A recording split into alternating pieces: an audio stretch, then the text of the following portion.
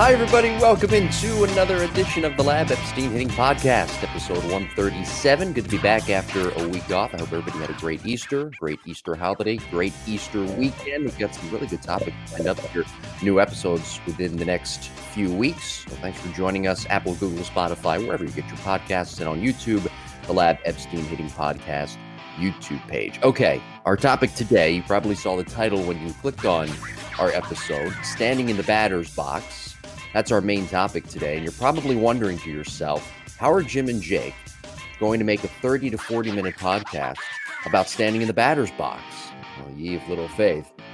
This is the best hitting and coaching and baseball podcast out there, and we will find a way to do it, because that's just what we do. All right, Jake Raker, you ready?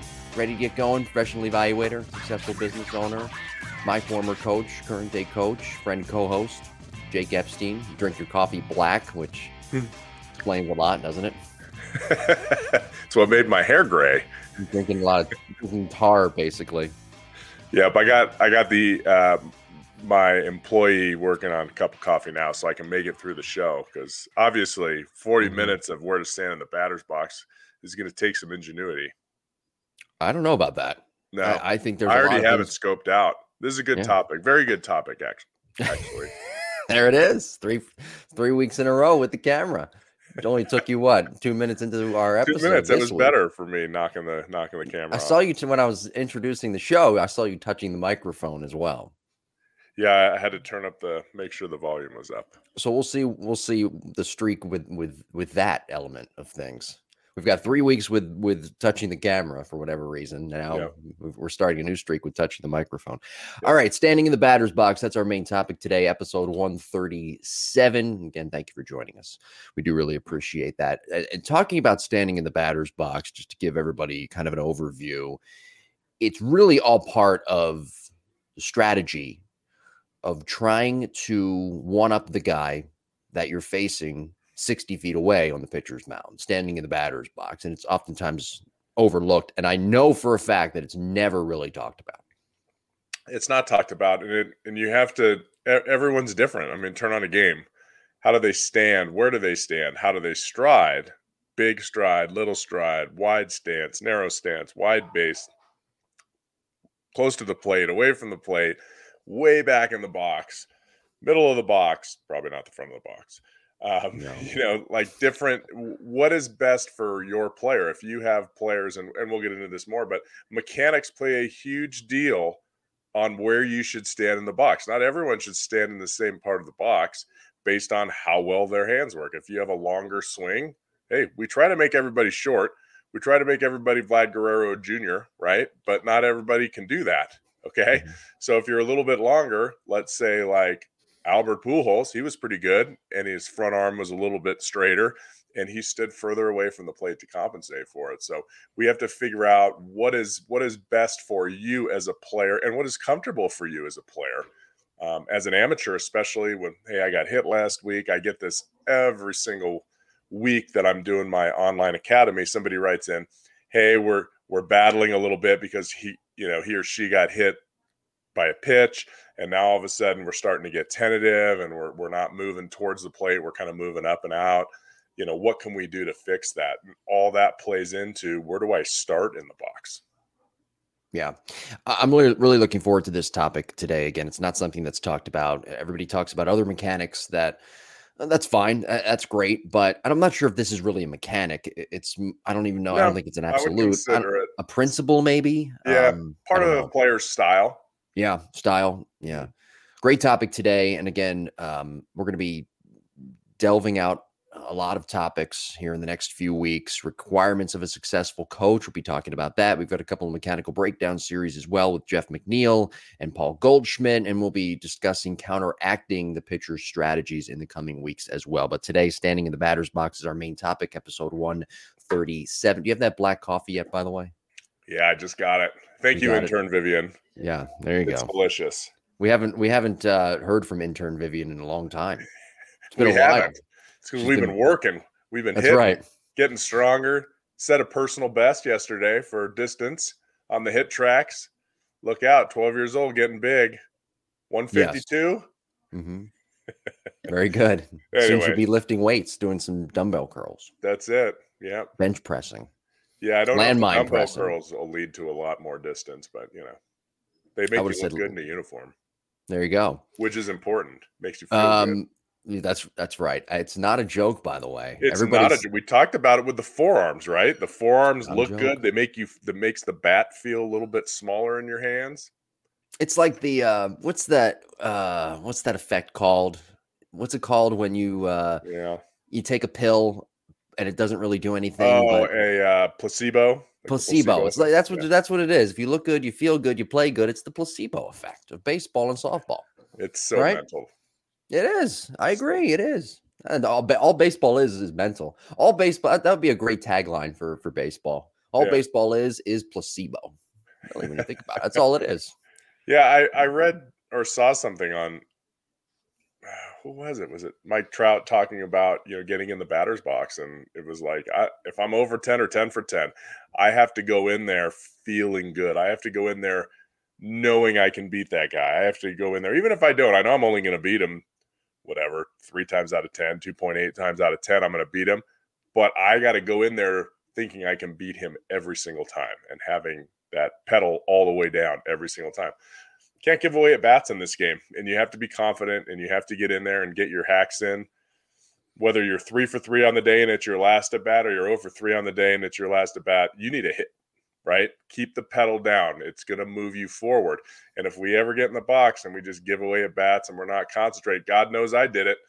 I did it a lot. I remember my dad yelling at me, like, what are you doing? This was, I was 3 for 3 or having a great day. And then your last at bat, you're like, nah, I already got my hits today. We're up by 4 runs. Let's get this game over with. Never give away an at bat. Yeah, because that will catch up to you eventually when you're in a slump going 1 for 19. Absolutely. Batting average or some of your numbers drop, and man, I really shouldn't have given away that at bat there or that plate appearance there. Damn it. Yep. Damn it. I could have went 4 for 4 rather than 3 for 4. That's right. How does that play out after 6 months? That's right. Pedal on the gas. Not as after they say. one day. Pedal on the gas. Always pedal on the gas. Never give away a plate appearance. That's where the selfish part of the game comes into play. I don't care if you're up 16. I never bought into that. I guess it's a ghost rule, gentleman's rule, if you will, of backing off a little bit, like not stealing up 8-1. Right. I mean, look, I get it. I'm stealing. I mean, I you never know what could happen. We saw last year the Mets did it, right? They scored 8 runs in the 9th. The Nationals did it a few years back. I mean, teams can do it, and the athletes are so good. So it's the same thing with hitting, right? Well, I went 3 for 3 today. This at bat doesn't really matter. Yes, it does. Yes, it does. You go 4 for 4. You get up there, or you walk, or you get on base. It does matter. I don't care if your team's up 16-2. I don't care. That's their problem if they gave up 16 runs, not yours. Right. Right. That's right. Think about it. You mentioned some hitters in there. Who was it? Mike Trout, Albert Pujols, and Vlad. Mm-hmm. I'm going to ask you a question here. I'm going to put you on the spot. When I was a kid, though, I want to tell a quick little story. When I was a kid, I think I've told you this story before. I used to come home from my games, and or Legion games, whatever, and I used to turn on the 10 o'clock edition of Baseball Tonight, right, with Carl Ravage, Peter Gammons, Tim Kirchin, and Harold Reynolds, which arguably was the best panel of Baseball Tonight of all time. It was the best and show. I used to watch. It really was, and they were on every night. I used to watch that show just so I can watch certain hitters hit, because I like to watch certain stars. And that's, again, I think what's missing in Major League Baseball today. They don't market the stars enough to younger people, teenagers. I used to watch that show just so I could see what my favorite hitters did that night on baseball within the game. I can't remember who my favorite hitters were, but I had a bunch, and I would watch the show just to see what they did. So I want to ask you right now, who are your favorite hitters? I'll tell you some of mine. I'll lead off with this. All right. Bo, Vlad, Gunnar Henderson of the Orioles, who, by the way, the Orioles, they look like a real postseason team. I'm telling you, they look good. Look out. I'm getting a real 2012 Washington Nationals vibe from Yeah, like I was going to say this is going to be their next 5 years, right? I don't know. I'm starting to get the feel here that maybe they're playing good fundamental baseball, and that's what young teams need to do. They can't get away with relying on their stars like the Yankees could if they don't play good fundamental baseball and still win. The Orioles have to play fundamental baseball, and they're doing that. Let me see who else I really like to watch hit. Nolan Arenado, Correa, just to name a few. So who are your favorite hitters right now in baseball, across Major League Baseball, and why? Where I'll like stop and watch a game because they're coming up. Kyle Schwarber's up. You love Schwarber. Sure. You love seeing those Schwarber bombs. Yeah, no, but it's not even as much as his swing or his style or his rhythm. It's his competitiveness. He rises to the highest stress level there is, but yet he's super relaxed. His heartbeat is down. He's breathing. There's no stress. He gets, he just kind of waddles into the box, and he just never gives up. Like, he fouls off tough pitches. He battles. That at bat he had in the World Baseball Classic, that was the last at bat I actually saw of him. In the last game, and it may have been the last inning or the second to last inning, where he hit that home run after seeing 8 pitches and battling and fouling off tough pitches. It was just like he's going to win. He just focuses, his focus at the plate and his determination. That's really why I like watching him. From an ability standpoint, I really enjoy watching Manny Machado hit at the plate. I enjoy his swing. I enjoy his rhythm. I enjoy the line drives. He backspins out to right center field all the time. I was going to say Machado. I forgot about him. He just covers the whole plate. He really does. And he's another guy, relaxed, kind of an upright stance guy. I like Vlad because I really do think Vlad's hand path is the best in Major League Baseball. And I said, I don't know how many years we've been going on since he's been in the big leagues. I was kind of on his bandwagon, like you're on Bo's. I've always liked Vlad. I feel bad. I saw Bo the other night, a couple of weeks ago now, against Kansas City. He hit a rocket line drive to straightaway center. Yeah. And it was just shy of the warning track. It was caught. Those are the at-bats, though. When we talked earlier in the show, I went 3 for 3. I went 3 for 3, and that last at bat doesn't really matter. It does, because there are at-bats that you're going to have where you're going to just absolutely scold a ball. Yep. And you're going to hit it right at somebody like Bo did. Yeah. It's a shame. Baseball sucks, man. Baseball, doesn't it? You hope they fall in, but I really don't think they do. I don't think they quite even out.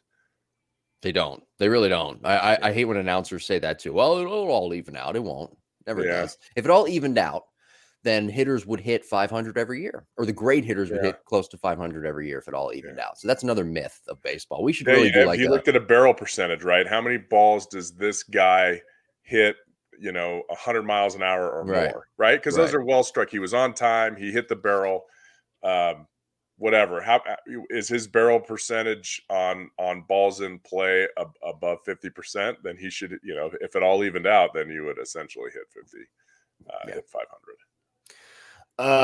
So those are your favorite hitters. Okay. Yeah, I like Olson too. I like Matt Olson. I forgot about him.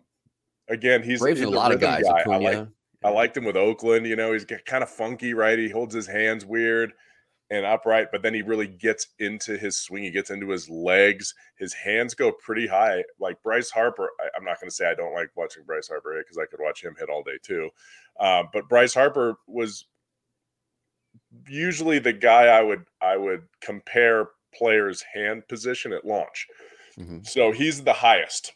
Okay, actually, let me. Matt Olson. Okay, this leads into my next question. I was going to ask you. You're talking about now watching and studying hitters, and there's certain attributes. When you watch games, when you watch your favorite hitters, some of these hitters across Major League Baseball, how do you study them, and how would you suggest that hitters trying to get better, study their favorite hitter to get better and take those attributes from those hitters? Well, it's emulation. My dad said that's how players always learned. Yeah. That's how Babe Ruth learned, by watching Shoeless Joe, he said. And then everybody watched Ruth, right? Ted Williams watched Ruth, and then people watched Ted Williams. And Emulation was the key before there were hitting coaches. Remember, there weren't really hitting coaches in the big leagues. I don't know the exact number, but until the 70s, I don't know if it was 75 or before that. I'm trying to remember what my dad said, but you might have like a third base coach that helps some guys out. I remember my dad saying Joe Rudy, is a good friend of his. And obviously, I think Joe probably won 3 World Series with the A's during the 70s. And he was talking to my dad. They were, just sharing ideas, what works for you. And totally different, right? My dad was a left-handed power hitter, and Joe was a right-handed hitter with had some power, but he wasn't quite as beefy as Big Mike was. And my dad said, what you should do is just close your stance off and try to go to right center field, buy yourself some more time. So Joe said, okay. And then he played like the next 15 years of his career, however long he played, with a huge closed stance. Like if you look at old videos, that's how hitting used to evolve. Hey, try this, try that. And when I was a kid, I just copied everyone. And I think people of my generation, that's what we did. We all copied Ken Griffey Jr.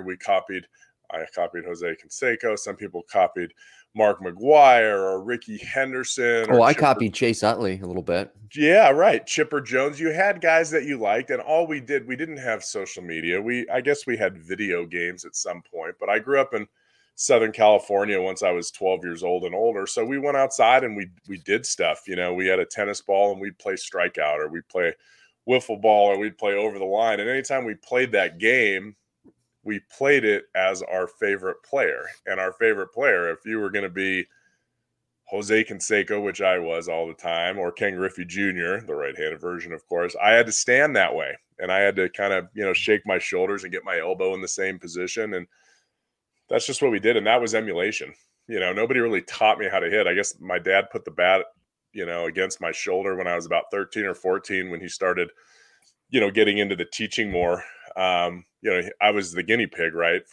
He was trying to create a system for Ted Williams to endorse, to show him. And I was the guinea pig. And that was really the first hitting instruction I ever received. And I was 13 or 14. I don't even know if it did anything, because there was no video back then.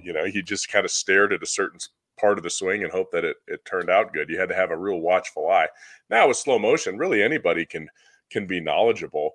There's a big debate out there that, can Joe Smith, who's a computer married programmer during the day, can he Joe Smith, sorry, is a pitcher married to Allie LaForce. Okay, well, this is Joe Smith Sr. Okay.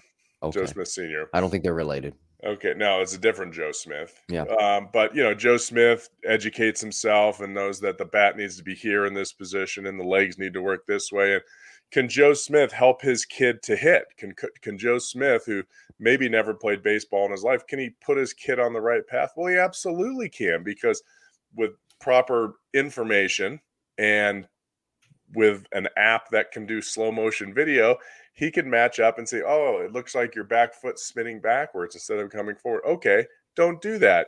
Jake said to make sure your heel goes this way. Okay, and it works.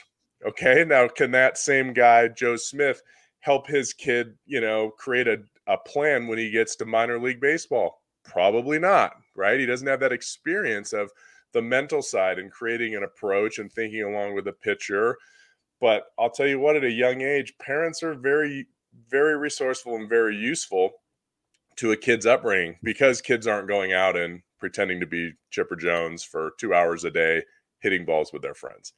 Their parents kind of have to take some initiative and help their son or daughter on the way from age probably 7 to 13 or 14. Yeah, and they're not kids.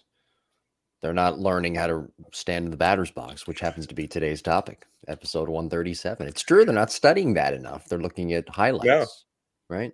Looking at highlights and wanting to emulate those highlights rather than really studying. By the way, this week on Cross Functionality, we talk about establishing proper goals, making the proper assessment of your talent, your positive attributes, identifying where you are athletically and how to get better. That is all this week on Cross Functionality. That is Cross-Functionality. Myself and Cassie Riley Boscia, one of the best coaching podcasts, in my opinion, out there, but I'm biased. Don't forget the dash. No, you say that, but it's true. Don't forget the dash. It's Cross-Functionality. That's it. People sometimes forget. Like, oh, how do you, it's dash. Oh, okay, I can find it now. cross-dash functionality. New episodes every Wednesday, by the way, at 9 a.m. All right, we have a listener question that I want to get to here. Mm-hmm. This might be, and we've been doing the show for a while now. We're episode 137 here. This may be the best listener question that I've ever received. So you haven't told it to me yet, but one of my online... It is from one of your online... Yeah, said, people. I'm thinking of sending in this question. Would it be beneficial? And I was like, it was a great question. I don't remember what it is. You've already seen I've done like 100 since, but... Okay. All right. This is Go, great. baby. And we've had a lot of good questions, by the way, on this show. So I don't want to take that away from anybody. We've had a lot of good questions that have come in at jimbopodcast21@gmail.com. But this one might take the cake because we can finally figure out, or at least help answer this question as it pertains to a topic that's pretty controversial now, as it pertains to showcases with baseball and softball. And our goal here with this question, two-pronged approach, explain how we feel about this and help baseball and softball parents with kids who are 13, 14, 15, 16-year-old teenagers. Mm-hmm. Okay, here's the question. And by the way, this is from Christopher. Chris also provided more context with this question. He actually provided the email, which I'm not going to read the whole thing, but an email he received, kind of like a flyer type deal from this showcase that I'll read off a little. I'll read off some points to it. So it adds even more context to what we're talking about here. Okay, listener question. This is from Chris, sent to us via jimbopodcast21@gmail.com. He writes, "Hey, Jim and Jake, both of my boys, 14 and 12, have been in the online academy for almost a year now, and they look forward to receiving your feedback, and their improvement has been significant. I highly recommend it." Meaning the Epstein Online Hitting Academy, right? It's the best. Good little plug there for you. It's the best. Yeah. For my 14-year-old, is it worth it to attend one of these perfect game showcases?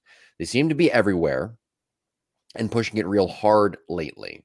I wonder if it makes any sense at this age, or is it just a money grab? It would be cool to get some stats on him and video of him in the field, as he's a pretty smooth shortstop. I like to hear that. Good hands, I'm sure, right? Mm-hmm. But remember, though, don't funnel it in when you have to flip to second turn double play. Young shortstops always forget that. But I just feel that it's way too early. Thanks in advance. And that is from Christopher. I don't know where he's from now. And I say that because the email he sent with the perfect game flyer, pulling it up right now. Yeah, Chris is an East Coast guy. I think it's so the email. This is, I don't know. This is just weird, but not weird. Small world, I guess. Mm-hmm. And I don't know if it's the same person, but the email that was sent to Chris was from B Flannery at perfectgame.com. Mm-hmm. I don't know if it's the same Ben Flannery that grew up in my town, who was a couple of years older than me, who played against me in college at Temple. I don't know if he works for Perfect Game now. I don't know if this is from him, but this email was from B Flannery at perfectgame.org. I don't know.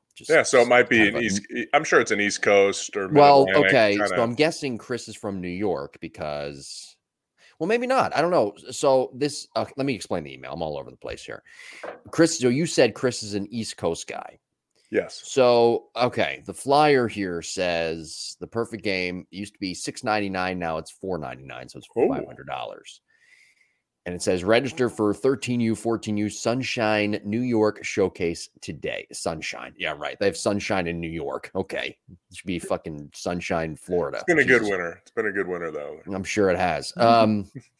It says, okay, so this is this is where things get a little bit murky. A little bit murky here. It says, congratulations, Andrew. You've been identified as a potential prospect that would benefit from a perfect game showcase. The 13U, 14U Sunshine New York Showcase, say that 3 times fast, will be held at Brentwood State Park in Brentwood, New York, blah, blah, blah, June, whatever. Players will be selected from this showcase to the 13U and 14U National Showcase. Many top players, okay.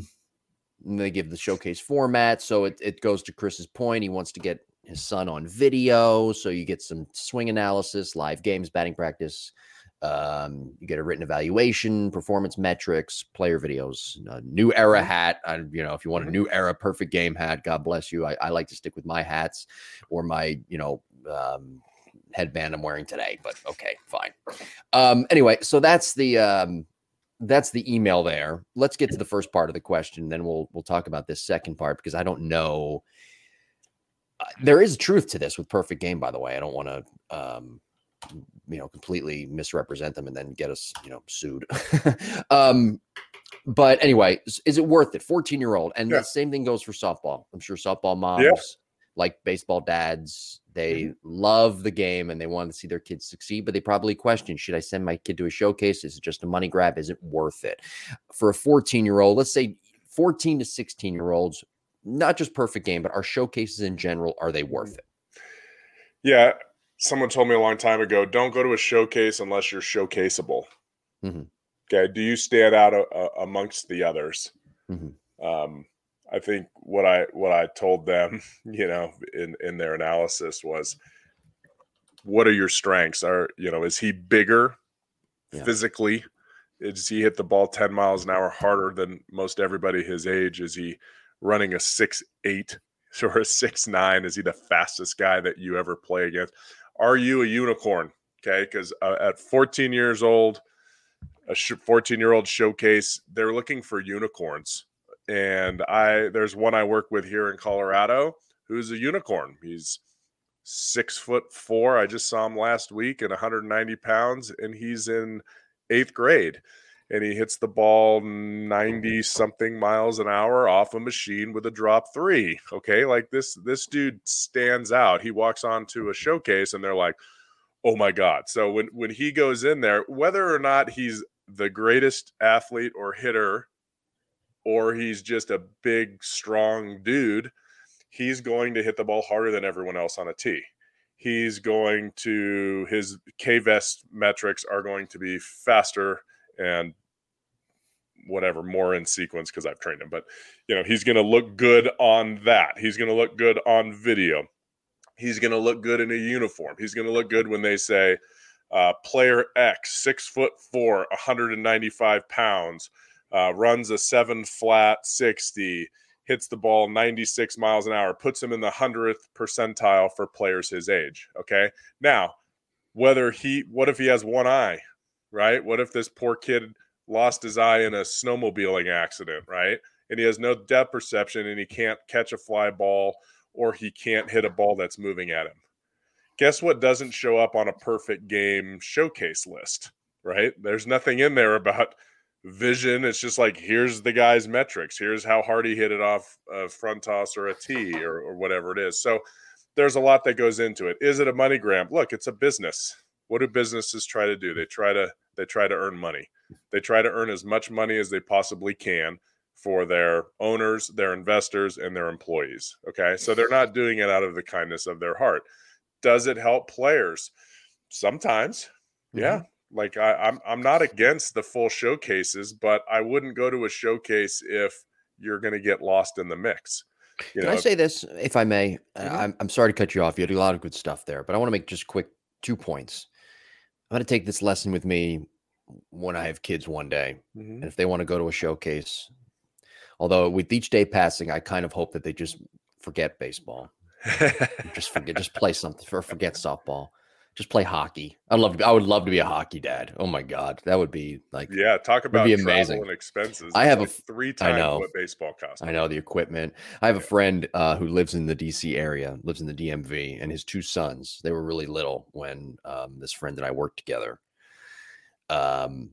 His 2 kids are hockey kids, and I'm just watching them grow up and they've become hockey players. It's great. That's great. It's like any dream for a dad to have a son who's a hockey player. Anyway, but I'm going to take this rule with me when it comes to showcases, as when I do have children, if that day ever comes. If that kid's not, you mentioned it, if your kid's not ready for a showcase, if you have any question as to whether or not they're ready for a showcase, I wouldn't send them, because here's the thing. Yeah. With showcases and evaluators, it's not just perfect game. It's any showcase that's out there. If there's any evaluators that are out there, they get a picture in their head of what you are, and then they evaluate you and try to figure out what your ceiling is, right? If you're ready for a showcase and you put on a good show, now they can properly evaluate what your ceiling might be, and that adds stock to you as a player and to your evaluation and helps your future going forward. That's point number one. And point number two, I want to say this about Perfect Game, and they are a business, and we're not bashing them, by the way. We're not at all. We're not doing that. They're a business. There's a lot of showcases out there like them, and they're one of the more reputable showcases. It is a good service, and it's a good recruiting service as players get older for college coaches. And we're giving them a free plug here, but we're also being fair. With Perfect Game and all these showcases that are out there, their evaluations, and this is why I don't think players should really go to a showcase until they're 16, even 17 years old, because those evaluations, oftentimes, they're not right. It's somebody else's opinion. They're not pro scouts, right? They're not even college evaluators. They're good evaluators, but that's just their opinion of what you are as a player. So my point to all of this, when it comes to these showcases, and I want to give an example. I played against a kid. You may remember him, Ep. His name was Billy Rowell. I told this story on Cross Functionality with Cassie. Billy Rowell was 2 years older than me. He was drafted in 2006 by the Baltimore Orioles. I think it was 8th overall. Might have been 7th overall. He was drafted before Tim Lincecum, by the way. First high school player drafted in that draft. He played for my rival high school. I was playing first base as a sophomore. He hit a ball so hard. If I didn't put my glove up, I wouldn't be here talking to you today. I wonder what that exit velocity was. He hit a ball so hard that I probably, if I didn't catch it or put my glove up, I wouldn't be here today. I don't know. God forbid. Billy Rowell went 7th overall to the Orioles. Perfect Game ranked him as one of the best prospects of all time. Billy Rowell didn't get out of AA. So my point is, when you go to a showcase, if you do choose to do that at 14, 15 years old, even 16, and your evaluations aren't where you want them to be, I suggest kind of putting that to the side and working on what your weaknesses are while continuing to refurbish what your strengths are as it pertains to baseball and softball, because there's a lot of room to grow. I mentioned it last week, Ep, you remember with Bo Bichette.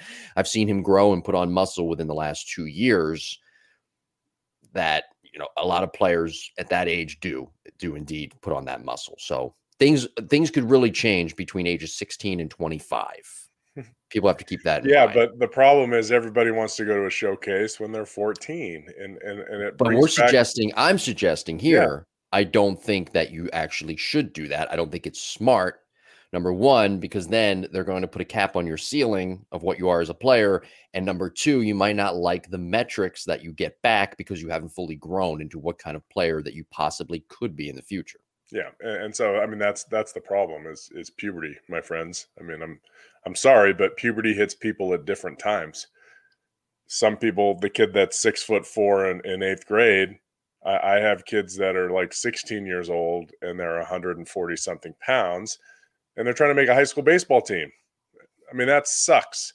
And it's hard, right? No matter what their skill level is, they're better than most mechanically. They have great baseball smarts. The coaches like them, but the kid can't hit a double because he's not strong enough yet, right? He doesn't have hair under his arms. So that's the whole showcase part. You get on a list. So if you're 14, you're a unicorn. You post numbers. You're in the top 98 percentile of every other 14-year-old. Hey, that's a really good thing. Go to that showcase, get your listing, get your rating. Then when you go again in a year or two, they're going to be like, okay, what were the top X players in the 14U class a year later? Let's go watch them. Yeah. Okay. But if you're just like everyone else, if you're like the other 95% of the people there, it's like the minor leagues, right? 90% of minor leaguers are there for 10% of the prospects. Okay. They have to fill out a field for the prospects that are out there. Sorry, that's just kind of the way it has always been. Not as much anymore because there's not, 45 rounds or 50 rounds or 60 rounds like there used to be. But you have your prospects, you have your 15 prospects, and everyone is there to make sure that they can get their innings in. Okay, we have to field a team at every level. Now, doesn't mean there's not other players that are going to make it through that aren't part of that 15 top prospects in the organization. But, that's what it's there. That's what the showcase is for too. Most of those kids that go to the showcase that are really good and have really good numbers, they don't pay for that showcase. Okay. They just want them there to have a perfect game social media post. They want to, and I just want to say, when showcases, I don't want to just say perfect game. All the showcases do it. This is just part of the marketing. When showcases say you have the opportunity, and putting that flyer as it was with Chris in his flyer, when they say you have a chance to move on to some of the best, part of a group of some of the best 14, 15-year-old prospects in the country, that's all marketing. That's to get you to pay. And that's their business. Every business has marketing, right? And this podcast has marketing. That's the way it is. You have a chance to do that. And you have a chance to do that. You better be a unicorn.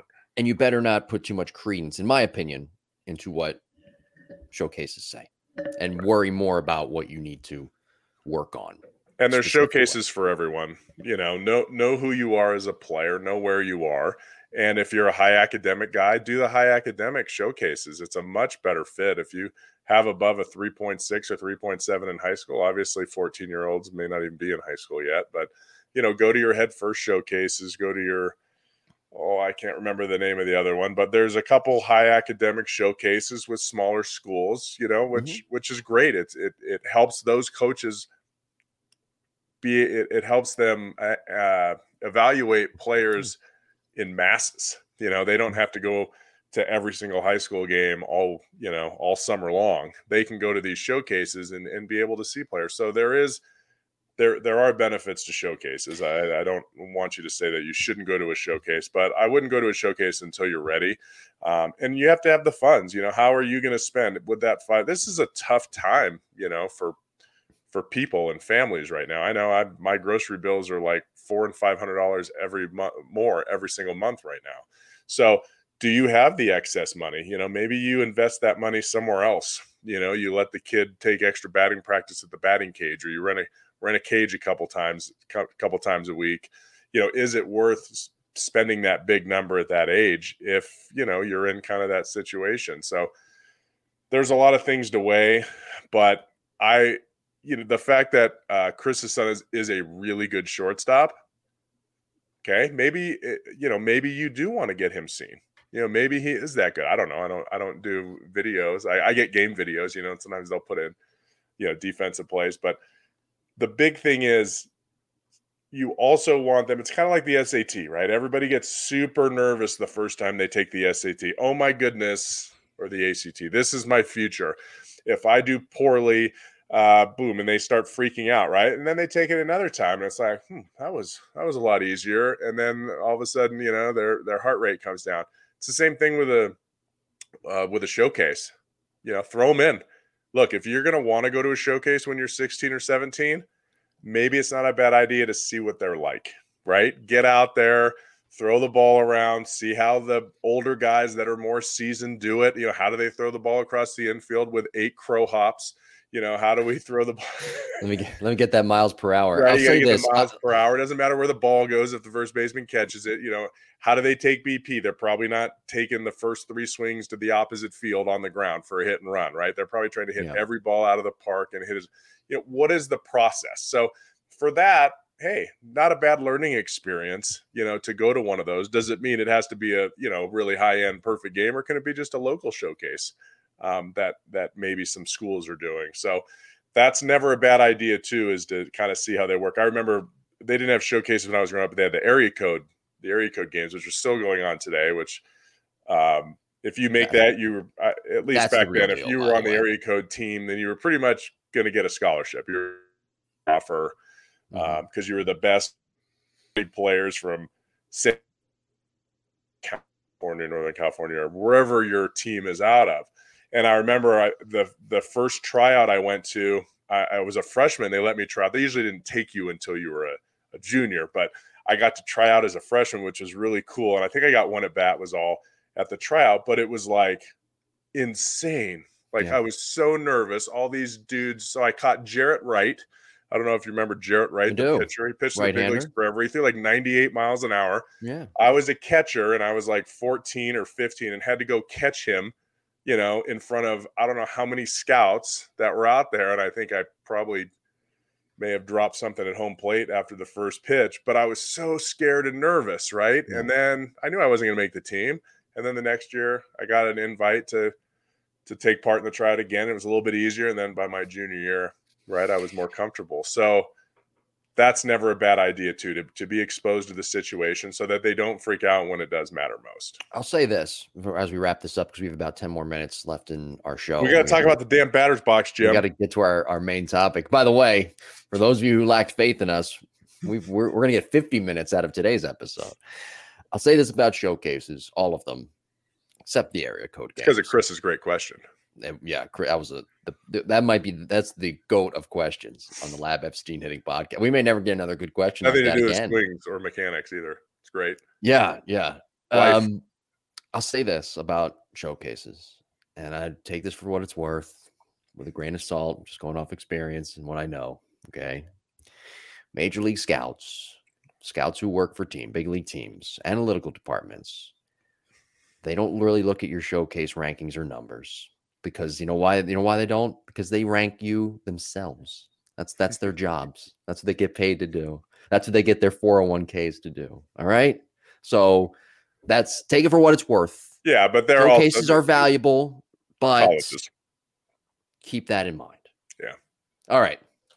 Chris, great question. Any other questions? Email us jimbopodcast21@gmail.com, and good luck. Chris's boys are awesome too, by the way. Well, good luck to his kids as they go forward. Yeah, maybe we can get the little ones on real fiery.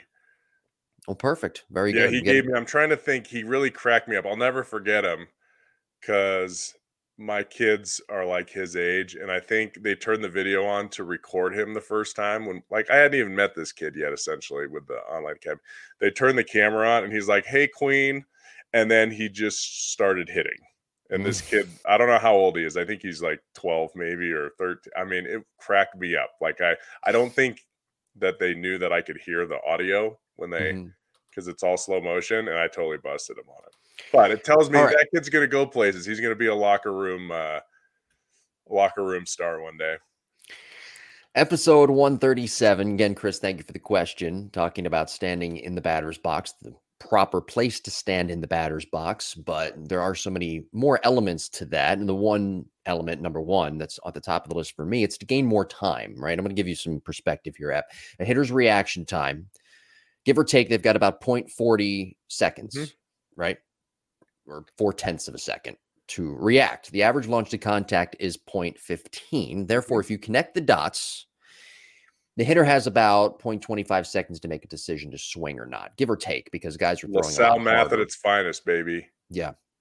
Guys are throwing a lot harder nowadays. So my LaSalle math could ultimately I think that's a 90 mile an hour, if I'm not mistaken. 90 mile an hour is 0.4. Okay, so give or take, you shave off a few seconds, and you probably get the proper Harvard or George Washington University math, not LaSalle.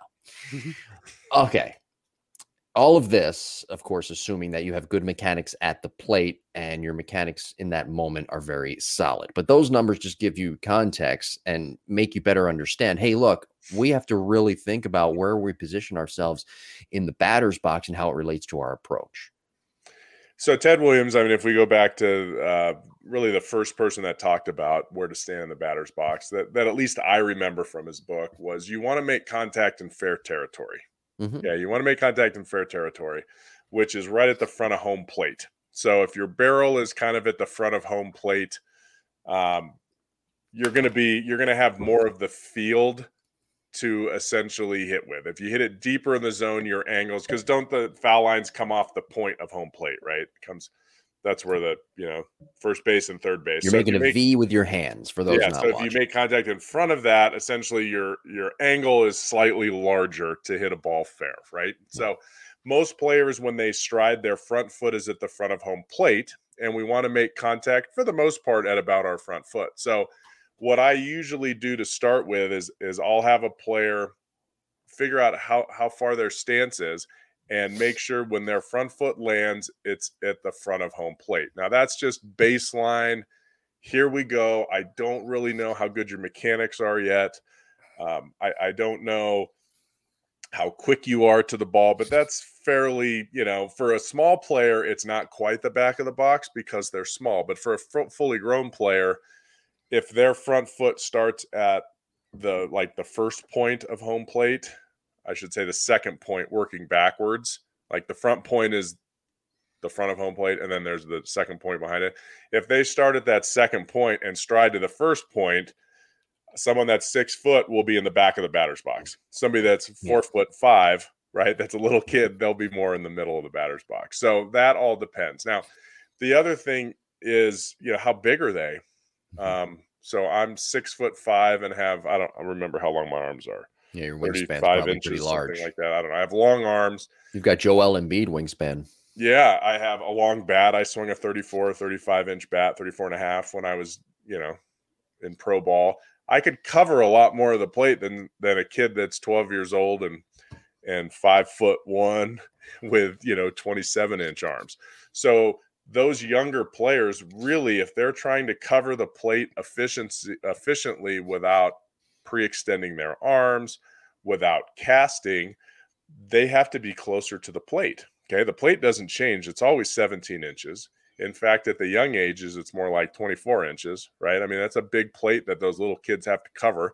Umpires are, usually erring on the side of the pitcher throwing a strike.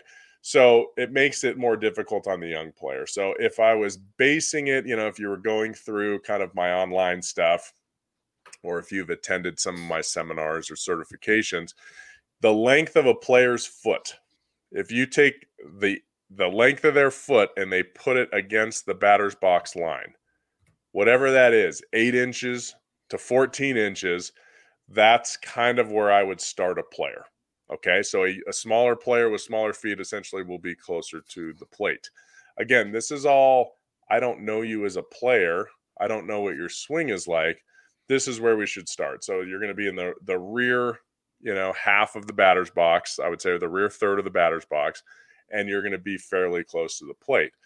Now, do you have anything to say, or do you want me to keep going? I was going to ask you, what about standing closer or further from the plate? I mean, everybody now, I think, stands in the back of the box, and I mean, that front foot, I was a left-handed batter, so that front right foot always matched up with the back corner of the plate. Yeah. And my stance was wide enough to where I pretty much was standing in the back of the box, thinking that would give me more time, which it did, but there was other factors to this as well. But what about where you stand in the box relative to horizontally to the plate? Whether it's, standing in the middle of the box, standing a little bit off the plate, closer to the plate. Where do you stand when it comes horizontally to the plate? And some of that has to do with fear. So with younger players, they're usually more afraid of the ball than an older player. And so they'll tend to step out. Okay. They'll step out if they're right-handed to the third base side, or even if it's an inch or 2 inches, this is not good. They'll tend to do that. So what do? Okay, so they'll start closer to the plate because their coach is like, "Hey, you're not covering the outside part of the plate," or Dad's like, "You're bailing out. You better get closer to the plate." So the kid's like, "Okay, I'll get closer to the plate." So the kid gets closer to the plate, and then they're more scared, right? They're like, "Oh my God, now I'm right on top of the plate." What do? They start stepping out even more. Okay, so a lot of times when I have players that are scared and they're stepping out, is I move them farther away from the plate to give them a little bit of like, "Oh, okay." Right? I got a little less stress, but then I have them step into the plate. I have them dive into the plate to overcompensate what they were doing. So remember, was that 2 weeks ago? We did a player breakdown of the great Derek Jeter. We did. And if you episode 135, go back in the archives and listen and watch. Yeah, go watch that one because it shows you video of exactly what he does. But you see where he starts and where he steps. Like, he closed off a lot. And sometimes I'll do that to break players' habits. So sometimes if I have a player that's scared, I move them off the plate. Then I get them to step towards the plate. So in the beginning, they're relaxed. Okay, I'm off the plate, but then they know they can't cover it, so they better get back in there with their stride leg. Okay, now that's just one thing you can try. The issue is, when are they stepping? So now we have to deal with that. So I had a player the other day who's a little stud. He's like 10 years old. I don't know where they're from. I don't know if it's Texas or California. I can't remember. But I did his video yesterday, and he's got like the best 10-year-old mechanics that I've seen. Like, you can't really get better. But all of a sudden he got drilled. And so now he's moving late. So what he's doing is, when the ball comes out of the hand, when you're little, they don't throw very hard, right? So the ball comes out of the hand, then he decides to step. So if the ball's coming at him, he's stepping left. If the ball's going he steps right. So he's stepping all over the place because he's stepping late. He's reading the pitch and then stepping. So for him, the fix is, okay, we need to get you off the plate, and then we need to get you to stride sooner so your foot is already moving by the time the ball's released, because he's making life too complicated. You have to stride before that ball is – doesn't mean you have to have your foot down before the ball's released. It means you have to start the process of striding before the ball's out of the hand. That will help him. So instead of taking him – so he's bailing out big time. Like his whole posture comes up and out while the ball's in the way. So I have to get him off the plate and get him striding back into the plate. But that only will work if he starts striding at the right time. So there's so much that goes into it. And that's why having another set of eyes, kind of looking and seeing, because most people are like, oh, he's stepping out. Hey, Joe Smith, the third. Joe, don't step out. You got to step in. But it won't be fixed unless he changes his timing and starts moving and starts loading a little bit sooner. Okay, so there's that. If you pre-extend your lead arm a little bit, a la Manny Machado, Manny Machado, no, Tatis. Well, Machado does a little bit. What's that? No, you're right. I was thinking of somebody else, but Tatis. Yeah, Pujols. Michael Young used to do that, by the way. Michael Young did do that. There's that photographic memory, by the way. Yeah, right. And so those guys may feel more comfortable being off the plate. Maybe you have guys that like to hit the ball. They like to extend their arms more. Okay. So I will tell you, the one thing I have is experience, and yes. I see a ton of players, right? Whether it's on video or in person, I see a lot of players. And I will tell you now that probably 80% or more of the players that I see will hit more balls off the end of the bat than they will get jammed. Okay? Then they will hit towards the – I'm not talking about bad. I'm talking about we missed the barrel by one ball. So our exit velocity is like 80% of a barrel, 85% of a barrel. But 80% of those balls are towards the end of the bat, not towards the jam part of the bat, even though these players aren't far away from the plate. And it's because of what is taught. Everybody is like, rotate hard, rotate fast, turn, load the hip and release it. And so everybody is over swinging and they're running out of bat. That's why you have the farm board guys who I don't have opinions either way. I have opinions actually about everyone. I think there are some things the farm board guys are really like onto 100%. I think they are onto things. I think Teacher Man has some awesome stuff too. Right. But may I just say something or no? But if you go all in, maybe one or the other, how you see it, you might, the key is to kind of figure out what works best for you. If somebody over rotates, then some of the farm board stuff will work for you. I think if somebody doesn't rotate at all, then I think some of the other guys' stuff would work for you. I will say that I take bits and pieces of everyone that I ever see or come in contact with, because people are smart and people do good things, but people also try to make money. Okay. And they're not Jake Epstein, who's renowned. Yes. And the only way to make money is to kind of like come up with something new. Right? To come up, I'll be honest, like everything that's taught today was like my dad's stuff in the late 90s. I agree. Okay? May I just say something though? Yeah. I'm sorry. I'll take Richard's stuff, Teacher Man, over the farm board every day of the week. I'm sorry. Okay. The farm board with that back foot sliding, it just fucking irks me. It does, but that's 150% of probably what they're trying to get a player. Maybe not. Maybe they're trying to get. But I'm just telling you. I should say this. The idea of swing direction, I get, and I get what they're doing there, and I get what they're trying to overdo by creating that. Okay, now if you just had a player do that for 3 months straight, I'm not sure it would be beneficial anymore. If you had somebody that just loaded their back hip and then unwound everything, I'm not sure that would be beneficial. But I think if you had someone that could teach the person that's needed, and I'm not saying that those guys don't, okay, because I'm not in their lesson. And for the record, I take Jake Epstein, my former coach, over everybody. I'm just telling you, if I had to compare the two. Yeah, but I'm not. And I hope Jake is again, still coaching when he will be, but I hope he is willing to coach my kids. I've said this before, coach my kids. I will. If they're not may hockey not have players. any dark hair left, but I'll still be. If they're I not, love what I do. They may be hockey players. People. I think I told you. Did I tell you in the last broadcast? I worked with my first second generation player. So I worked with a kid in college, and I was young when I started I was right out of baseball when I worked with him, 24 maybe. And now I worked with his 9-year-old kid the other day. Wow. So that's pretty cool. Yeah. And then I had another call yesterday of a kid I worked with when he was 10. Now he owns a bat company, and they make really, really good bats. So once I get some samples, we'll throw them. Do they want to sponsor the podcast or what? What's that? Do they want to sponsor the show or what? Maybe. Yeah. I mean, their bats are really beautiful. He takes a lot of pride in them, but anyway. So we'll talk about Berg bats. Yeah, maybe they'll be our sponsor one day. We have to wrap up. Getting back to we got to wrap up where we stand in the box, right? Yes. If we close off when we stride, we need to start further away from the plate.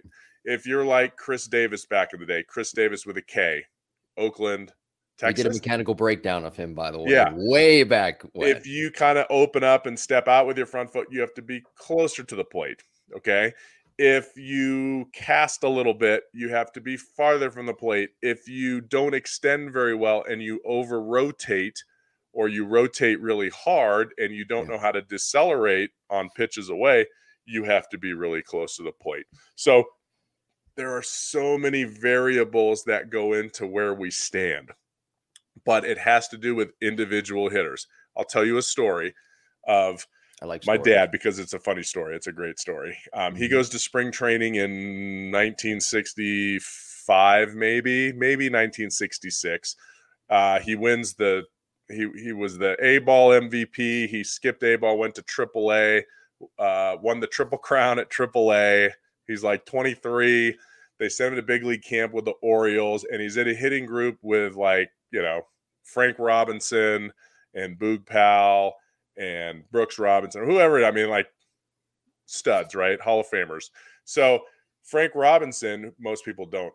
They probably remember who he is, but they don't. He used to stand really close to the plate. Okay, if you look at videos of Frank Robinson, he stood really close to the plate, and he was an unbelievable hitter, right? He was a 3-2-1 batting titles, I believe. So my dad used to step off. He was kind of far away from the plate, and he hit a lot of balls to left center, but my dad was massive. So his last round of BP, my dad hits 4 balls over the palm trees, and these guys are like, holy cow, Mike, you got some serious power, And so Frank Robinson says, Mike, you know what you should do is you should get closer to the plate. If you get closer to the plate, those outside pitches, you'll be able to pull, right? Baseball was a little different back then, right? The balls weren't as hard and the stadiums were pretty big. So you had to pull most of your home runs. There weren't a lot of opposite field home runs in the 60s, okay? So here's Frank Robinson, future Hall of Famer, tells my dad, hey, you need to get closer to the plate. So what does my dad do? Gets close. He's like, okay, Mr. Robinson, I'll get closer to the plate. My dad said, and he swung a big bat. It was hard to break 35, 34-ounce bats with giant handles. He said he broke 6 bats in the next 4 games because he moved closer to the plate, and he didn't have the swing to do it. So you can't just go in and out. You have to know who you are as a hitter in order to be successful. And where you're standing in the box. And the better your mechanics, typically you can be a little bit closer. I'm talking about younger players. So younger players that aren't fully developed. We're 100 pounds. I was talking about my own kid, right? And she weighs 92 pounds. I don't know, 91 pounds. How hard are you going to hit the ball at 91 pounds, right? What are we trying to accomplish here? I don't know yet. So this is where we stand. But as players get bigger and stronger, then essentially they can move further away from the plate. But when players are small, what are the big muscles in their body? Their core, their abs, their obliques, their back, their shoulders, their glutes. So what do they do to create power? They spin, okay? And they turn fast. And when they turn fast, you have to be closer to the plate because your barrel, unfortunately, probably isn't going to have, the right direction to cover the entire plate. All right. Well, great stuff today. We could probably honestly talk another hour on that, but this is what I do with the online academy. It's that's why I always want to see game video. I always want to see game video to see what the feet are doing, because that will tell me, hey, maybe we should do this or that when we're in the batter's box, be closer or further away from the plate. Well, we might be able to do that. Talk another hour on it. You know why? Because next week, Jim? episode 138, by the way, for those who thought, hey, standing in the batter's box, how are you going to get 40 minutes out of that? We just got an hour, motherfucker. Not to mention we got about, 25 minutes of that, of the actual topic. So we almost got to 30, the net time 30, right? Episode 138 next week, talking about pitchers moving a hitter's feet. Very important. It kind of pertains to what we're talking about today. See how I did that? A little connectivity there. Yeah, that's good, because we can kind of revisit this topic a little bit more and expand. That's next week, episode 138. Anything coming up before we get out of here? Anything going on? No. Okay. Yeah, no, everything's going Follow on. us at Jim Tara, at Epstein Hitting on Twitter. No, everything's going on. Send me all you online guys. Keep sending in those game videos. I love Game Changer. This is like, if I had enough money to advertise on Game Changer, I would, because you can send me your game clips so easily, and I can evaluate your stance, where you're standing in the box, your rhythm, where we're moving. I will tell you, over 90% of players under the age of 12 stride at the wrong time. So that's like the biggest thing. So those of you that are part of the academy or not, join. I mean, even if it's for one analysis, like figure out where our timing is, because if you stride at the wrong time in a game, your mechanics will totally break down, and it won't matter how good your swing is. All right. Well, good stuff this week. We're on fire. Episode 137. Listen, subscribe, watch on YouTube, the Lab Epstein Hitting Podcast page, and we will talk to you next week.